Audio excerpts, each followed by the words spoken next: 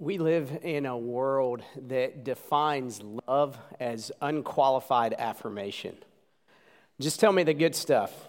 Just pat me on the back. Tell me how great I'm doing. Don't tell me that there's things that need to be worked on and that there's brokenness in my life.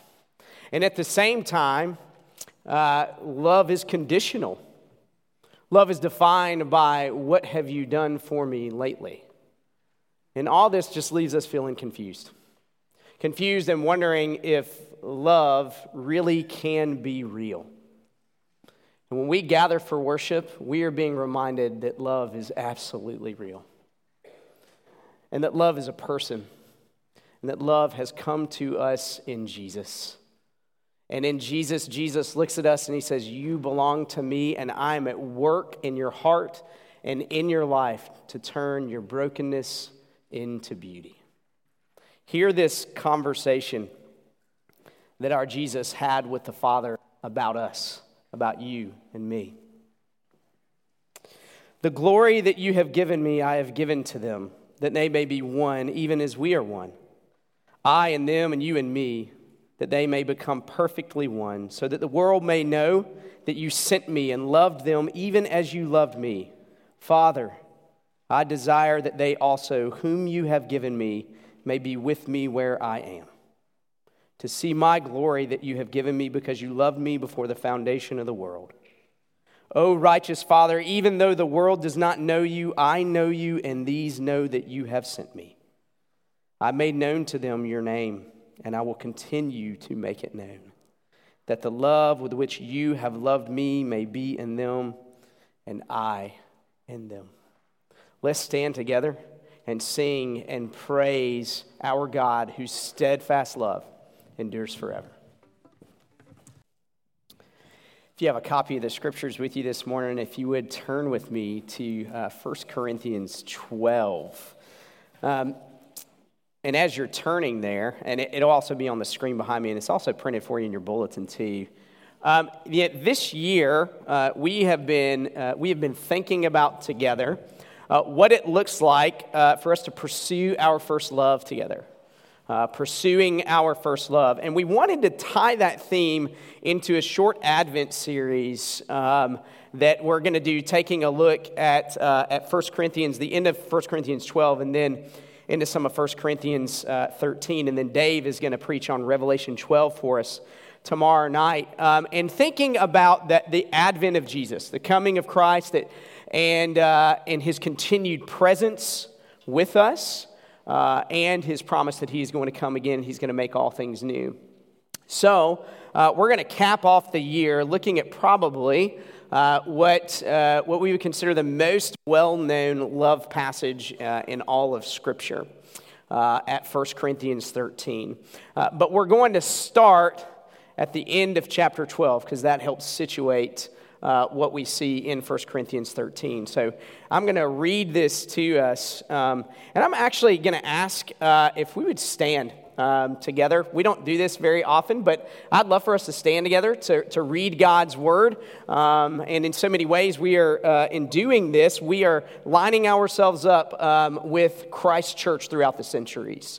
And this is God's Word for us this morning. This is God expressing how much He cares for you and how much He loves you and how much He loves me.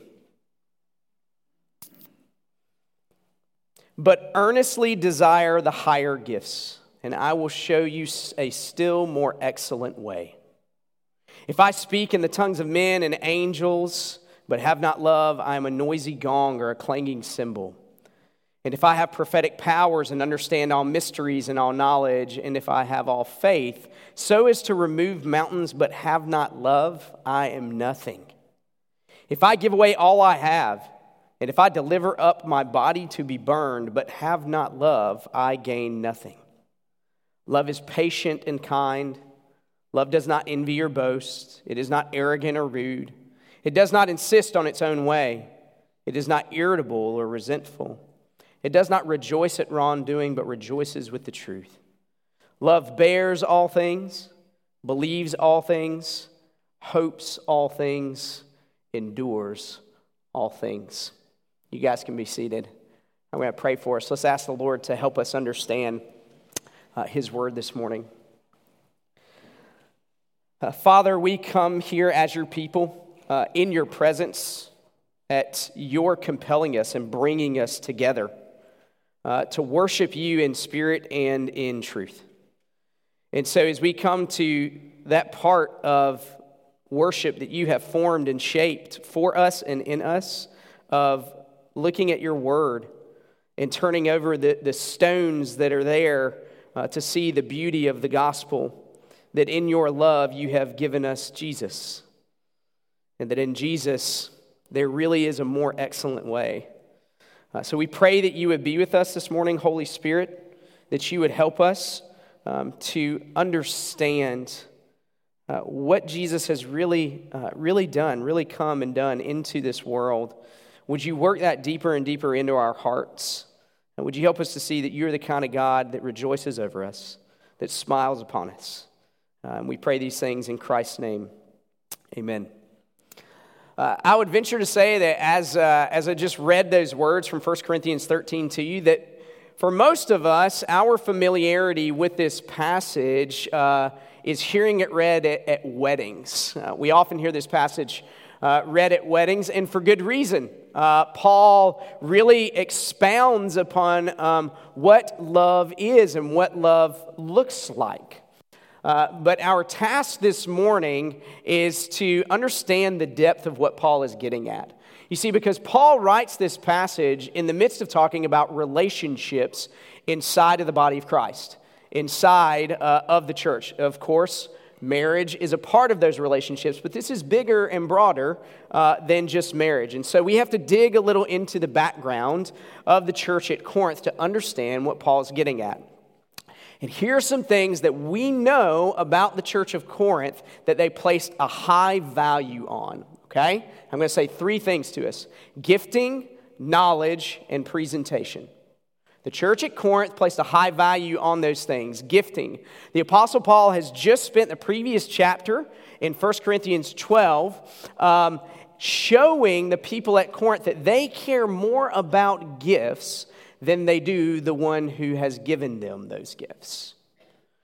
Knowledge. Earlier in his letter to the church at Corinth here in 1 Corinthians 8, Paul tells the church at Corinth that knowledge puffs up, but love builds up. They placed a high value on knowing things and knowledge. Then presentation. At the very beginning of this letter, the Apostle Paul even points out to the church at Corinth that they preferred pastors other than him because he wasn't exactly all that eloquent at speaking and all that great at presenting himself to people. And so he points out to them that actually really doesn't mean anything. The presentation that we have, the eloquence that we have. And in so many ways, as we think about this, as we think about gifting and knowledge and presentation and placing a high value on those things, doesn't that sound a lot like the world that we live in? I mean, doesn't that sound like a lot of our own temptations to put our gifts forward, to put our knowledge forward, to present ourselves eloquently and really well? And what's true is that as we dig down deep into those things, what we see is that those things they're not enough. They're not enough. We're left wanting more than that. And what Paul is showing us in this passage today is that in Jesus we get more. We get the very thing that our hearts are wanting and longing for. The gospel actually changes the way that we live and the way that we interact with others and have relationships. And what Paul is showing us is that Jesus is a more excellent way to live. That's why we started with verse 31 of chapter 12. And Paul lays that out for us by showing us a couple of things. Showing us our way, and then he's going to show us the way of love. So let's start with our way. In verses 1 through 3, Paul lays out our way of living for us. And we could boil this down really to one word. And that word is flaunting. Flaunting. In verse 1, the Apostle Paul looks at the church and he says, look, you're flaunting your gifts. You're flaunting your gifts. Paul has spent all of chapter 12 sort of laying all that out to them, and now he kind of doubles down on that and says that you are flaunting your spiritual gifts. And he's speaking specifically about those things that have a very visual presence to them. Speaking in the tongues of men and in the tongues of angels. Now, we don't know exactly what that is here in this context, but here's what we do know, is that those gifts were being used in such a way as to draw attention to self, to make oneself look gifted, look talented in front of people. Had a significant capacity to draw attention to oneself. And Paul is accusing them of exercising this gift of speaking in the tongues of men and angels so that others would just see them using that gift and would make much of them. In verse 2, the Apostle Paul looks at them and says, look, you're also flaunting your knowledge as well too. Corinth is a place that prioritized knowledge and knowing about the deep things of life. And Paul is showing us that there were people in the church doing sort of the kind of the one-up game with intellect. You know, you've been in these situations before where you get into a conversation where there's a couple of really smart people. That's never happened to me. And you have this one-upsmanship of how much I know versus how much you know. And you just kind of keep going at it. I know more. I understand more. And he's even saying to them that there are people who are saying, I even have more faith than you do. I even have more faith than you do. I have the kind of faith that moves mountains. Look at me. Paul's telling them that they're flaunting this knowledge. The third thing that we see Paul tells them that they're flaunting is they're flaunting their sacrifice. Verse 3, we see that there was a spirit of giving in the church there at Corinth, that others would see that sacrifice and would heap praise on them. That they would give out of a sense of saying, look at me, look at how much I am giving, look at how much I give, and pat me on the back for doing that. They were even flaunting their sacrifice. And Paul even goes on to say that even if you were to give up your own body and not do that in love, that's nothing. So they were flaunting their gifting, their knowledge, and their sacrifice. As I was thinking about these three different things, there was experiences that kind of came to my mind thinking about this. And this is going to sound really poor, but the thing that was highlighted most in my mind was my experience in seminary, which you would think, of all places, for gifting and knowledge and sacrifice to be flaunted, men studying to go and to be in the ministry. But I can remember so many times like being in Greek or in Hebrew, and we had guys who were really, really, really smart, and we would get tests back. And I can remember the guys who wanted to make sure that everybody knew how well they did on that test. How gifted they were, how talented they were at understanding the original languages. Or the person who was in class who always had their hand up to answer all of the questions because we all needed to see how much that person knew. Or even sitting in the seminary common area with several other seminarians and all of us getting together to play the one-upsmanship game at whose life was the hardest and how much each of us was really sacrificing to be here and to do this. Yeah, I know, it sounds crazy, but that was a lot of what that was like. What's true is that we've been on the receiving end of this, haven't we? We've all been in places where someone's gifting and their knowledge was really pressed upon us. Where your thoughts and your opinions and your knowledge and your gifting is not acknowledged at all, but it's just sort of bulldozed right over. Because we're in the presence of greatness. Yeah. And I know I've certainly been on the receiving end of flaunting sacrifice, where I'd better appreciate and acknowledge what's being done for me. It makes us feel unworthy. It makes us feel ashamed, even at the end of the day. But if we look at these 3 verses, if we slow down and we take a closer look, do you notice that Paul doesn't let anyone off of the hook of being guilty here? Every pronoun used in these verses is first person singular. Paul is literally implicating himself as he writes these words. And if I think back on my seminary experience, if I'm honest, when I got that good grade, man, there were certainly people that I wanted to make sure saw that. And when I thought that I knew something that maybe somebody else wasn't aware of or didn't know, I was going to make sure that was seen and that was known. And believe you me, sitting at that table as we stirred the pot together of who's sacrificing more, I had so much more to sacrifice than everybody else. Paul states these things here for us, not to say that gifts and knowledge and sacrifice are bad or wrong within themselves. But he is saying, if they are not exercised in love, then they are quite literally nothing. They're nothing. It doesn't matter how many gifts we have, how much knowledge we have, how much we are sacrificing. If all of that is exercised just to make people look at us, just to make much of ourselves, then Paul says it's nothing. It's nothing. When we sit here this morning and we read this and we talk about this, and what's true is, I'm going to venture to say this, we're all guilty of this. So what now? What do we do? What do we do with that?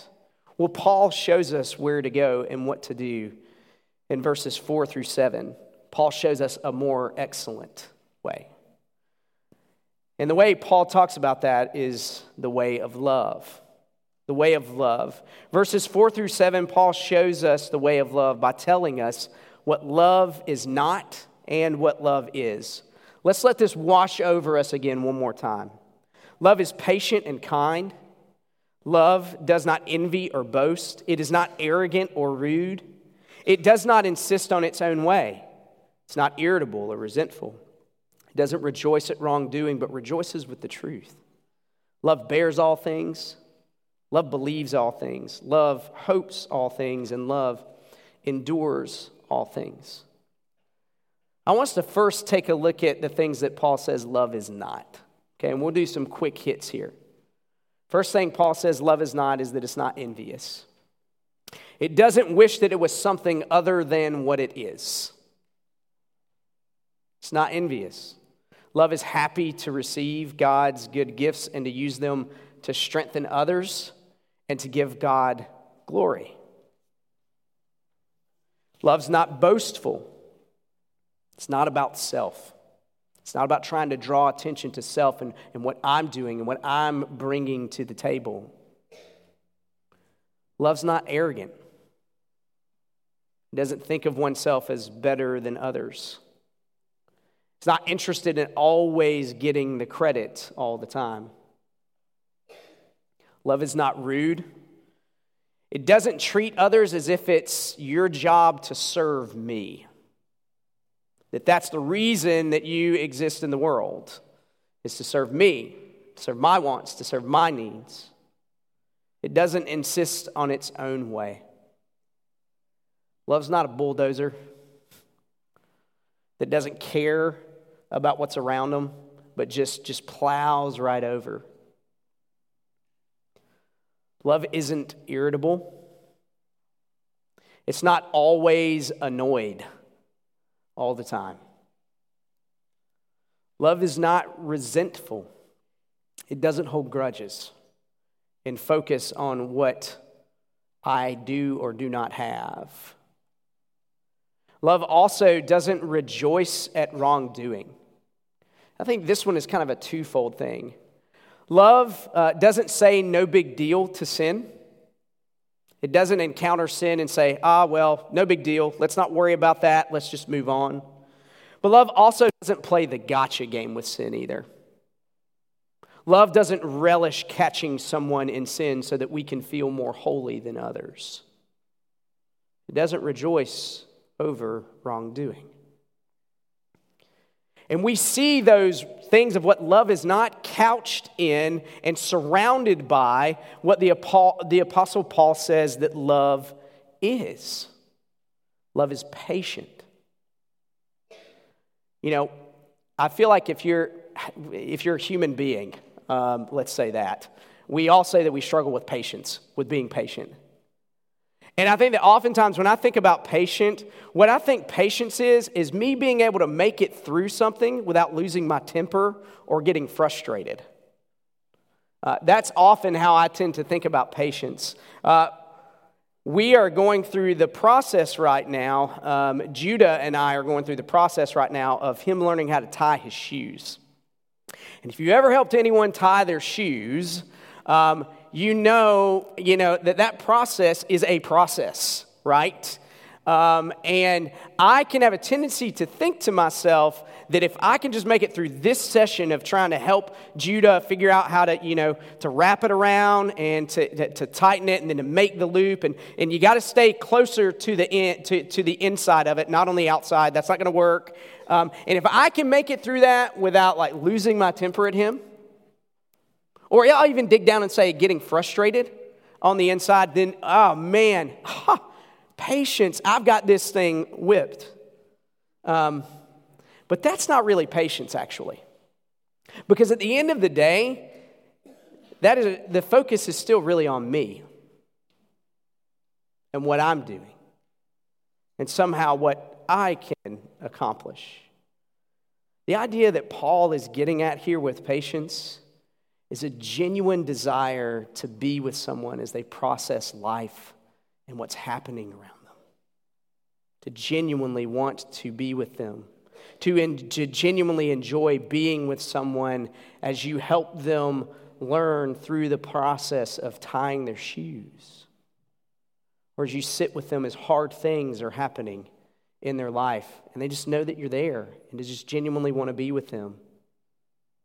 To genuinely be with them in the process of learning and growing because you know that stuff is going to build their confidence. You know that learning how to tie your shoes is going to build your confidence and show them that practice matters and that hard work are worth giving time to grow in. And then the Apostle Paul connects patience with kindness. And there's no mistake here, I think, that Paul puts patience and kindness together because we are to relate to people from the standpoint of understanding that others have to be patient with us too. Oftentimes we think about patience as I'm having to be patient with someone else. But Paul puts kindness in here to show us that no, others have to be patient with us too. We're going through our own process as well. And as Jesus works patience into us, we're considering the reality that we all have to go through our own process and that we would want others to relate to us kindly in that.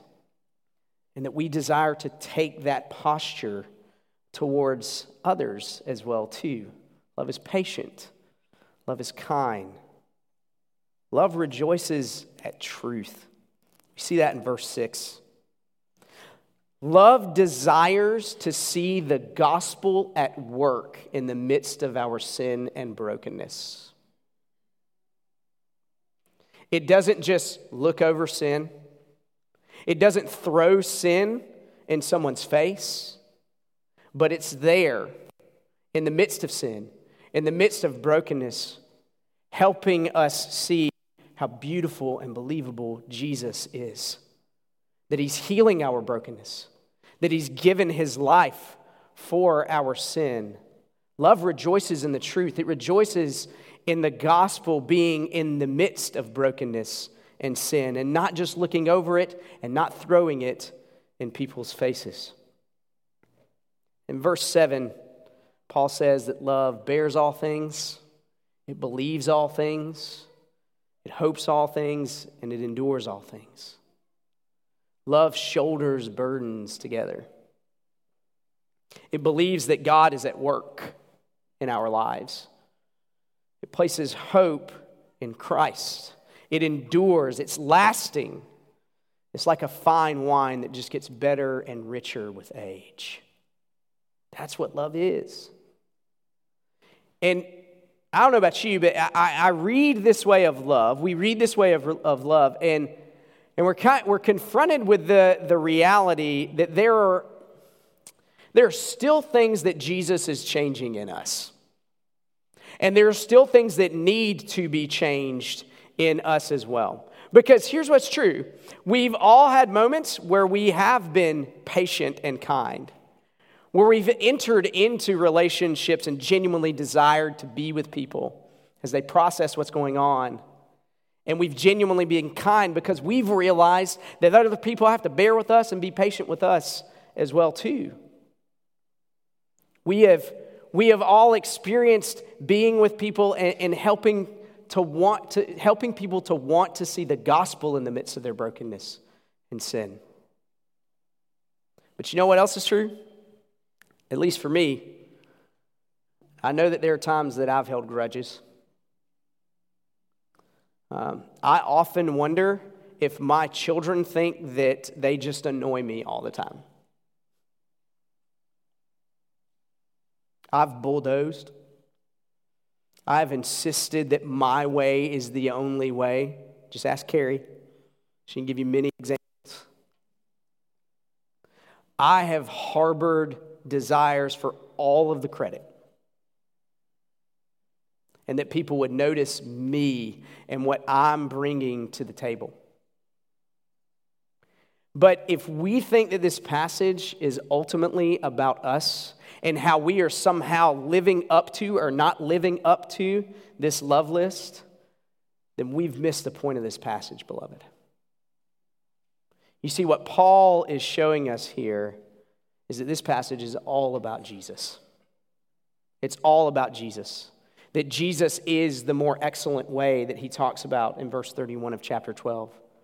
That Jesus is the way of love. Let's think about Jesus back through every verse in this passage. Verse 1, the tongues of angels and men. Jesus is the Word from heaven made flesh and dwelling among us, and yet he remained silent in love on the cross instead of flaunting his gift. Jesus is our prophet. He knows and understands all of the mysteries of everything. He had the kind of faith that raised people from the dead, but he used none of it to flaunt himself. He gives it to us as a gift. He gives us the gift of faith, the kind of gift that gives us life and love instead of the nothing, the emptiness of flaunting. Sacrifice? Jesus gives himself as our one and only sacrifice to pay for our sin. That he would rejoice over us and bring us into his family. Jesus alone is always and only patient and kind and truthful. Jesus alone is always and only the one who meets us in the midst of our sin and brokenness and speaks his death and life into our hearts. Jesus alone perfectly sits with us as we process life and says, I'm here with you. I haven't left you. I never will. My kindness leads you to repentance. The truth of my death and resurrection give you forgiveness and life.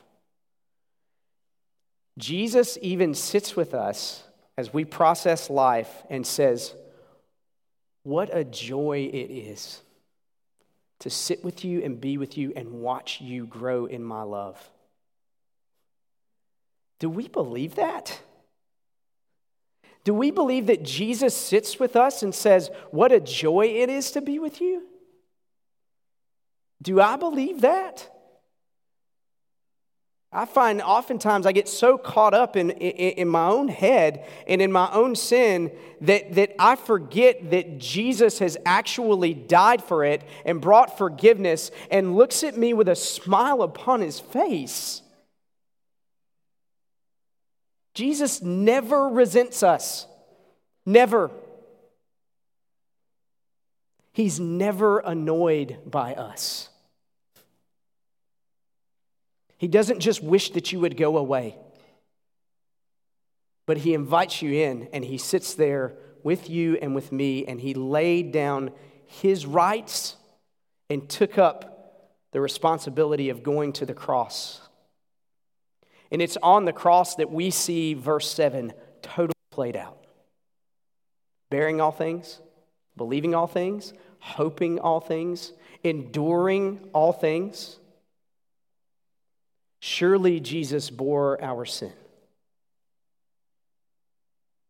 He believed that the Father's plan and love for him and for us was real, and that it actually meant something, and that it's going forth and it's accomplishing something.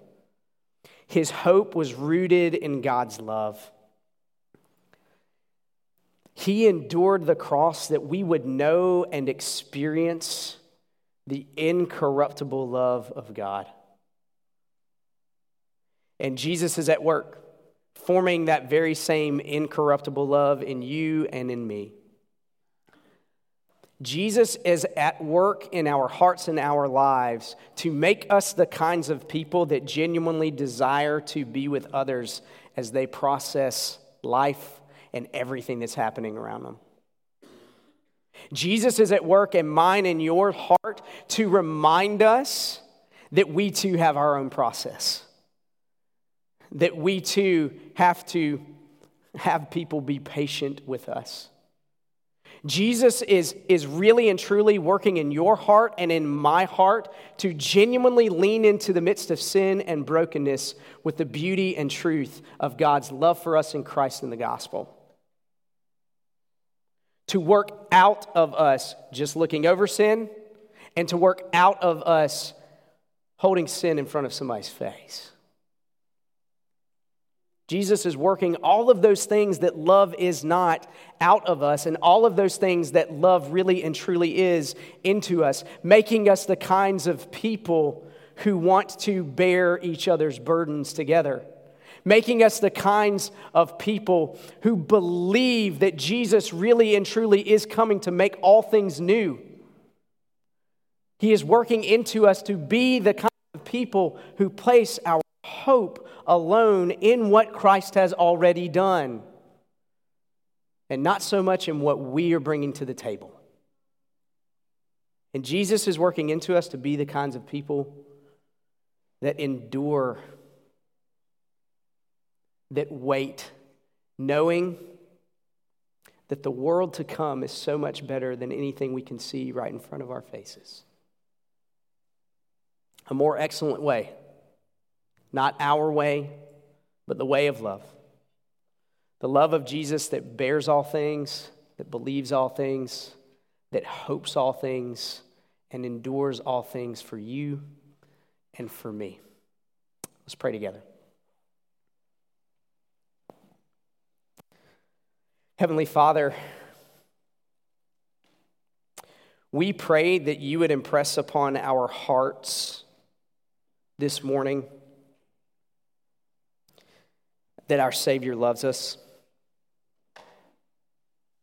that he wants to be with us, that you want to be with us, that you rejoice over us with gladness, that you will sing over us, that your smile is upon us and you will give us your peace. And all of that has been purchased in Christ.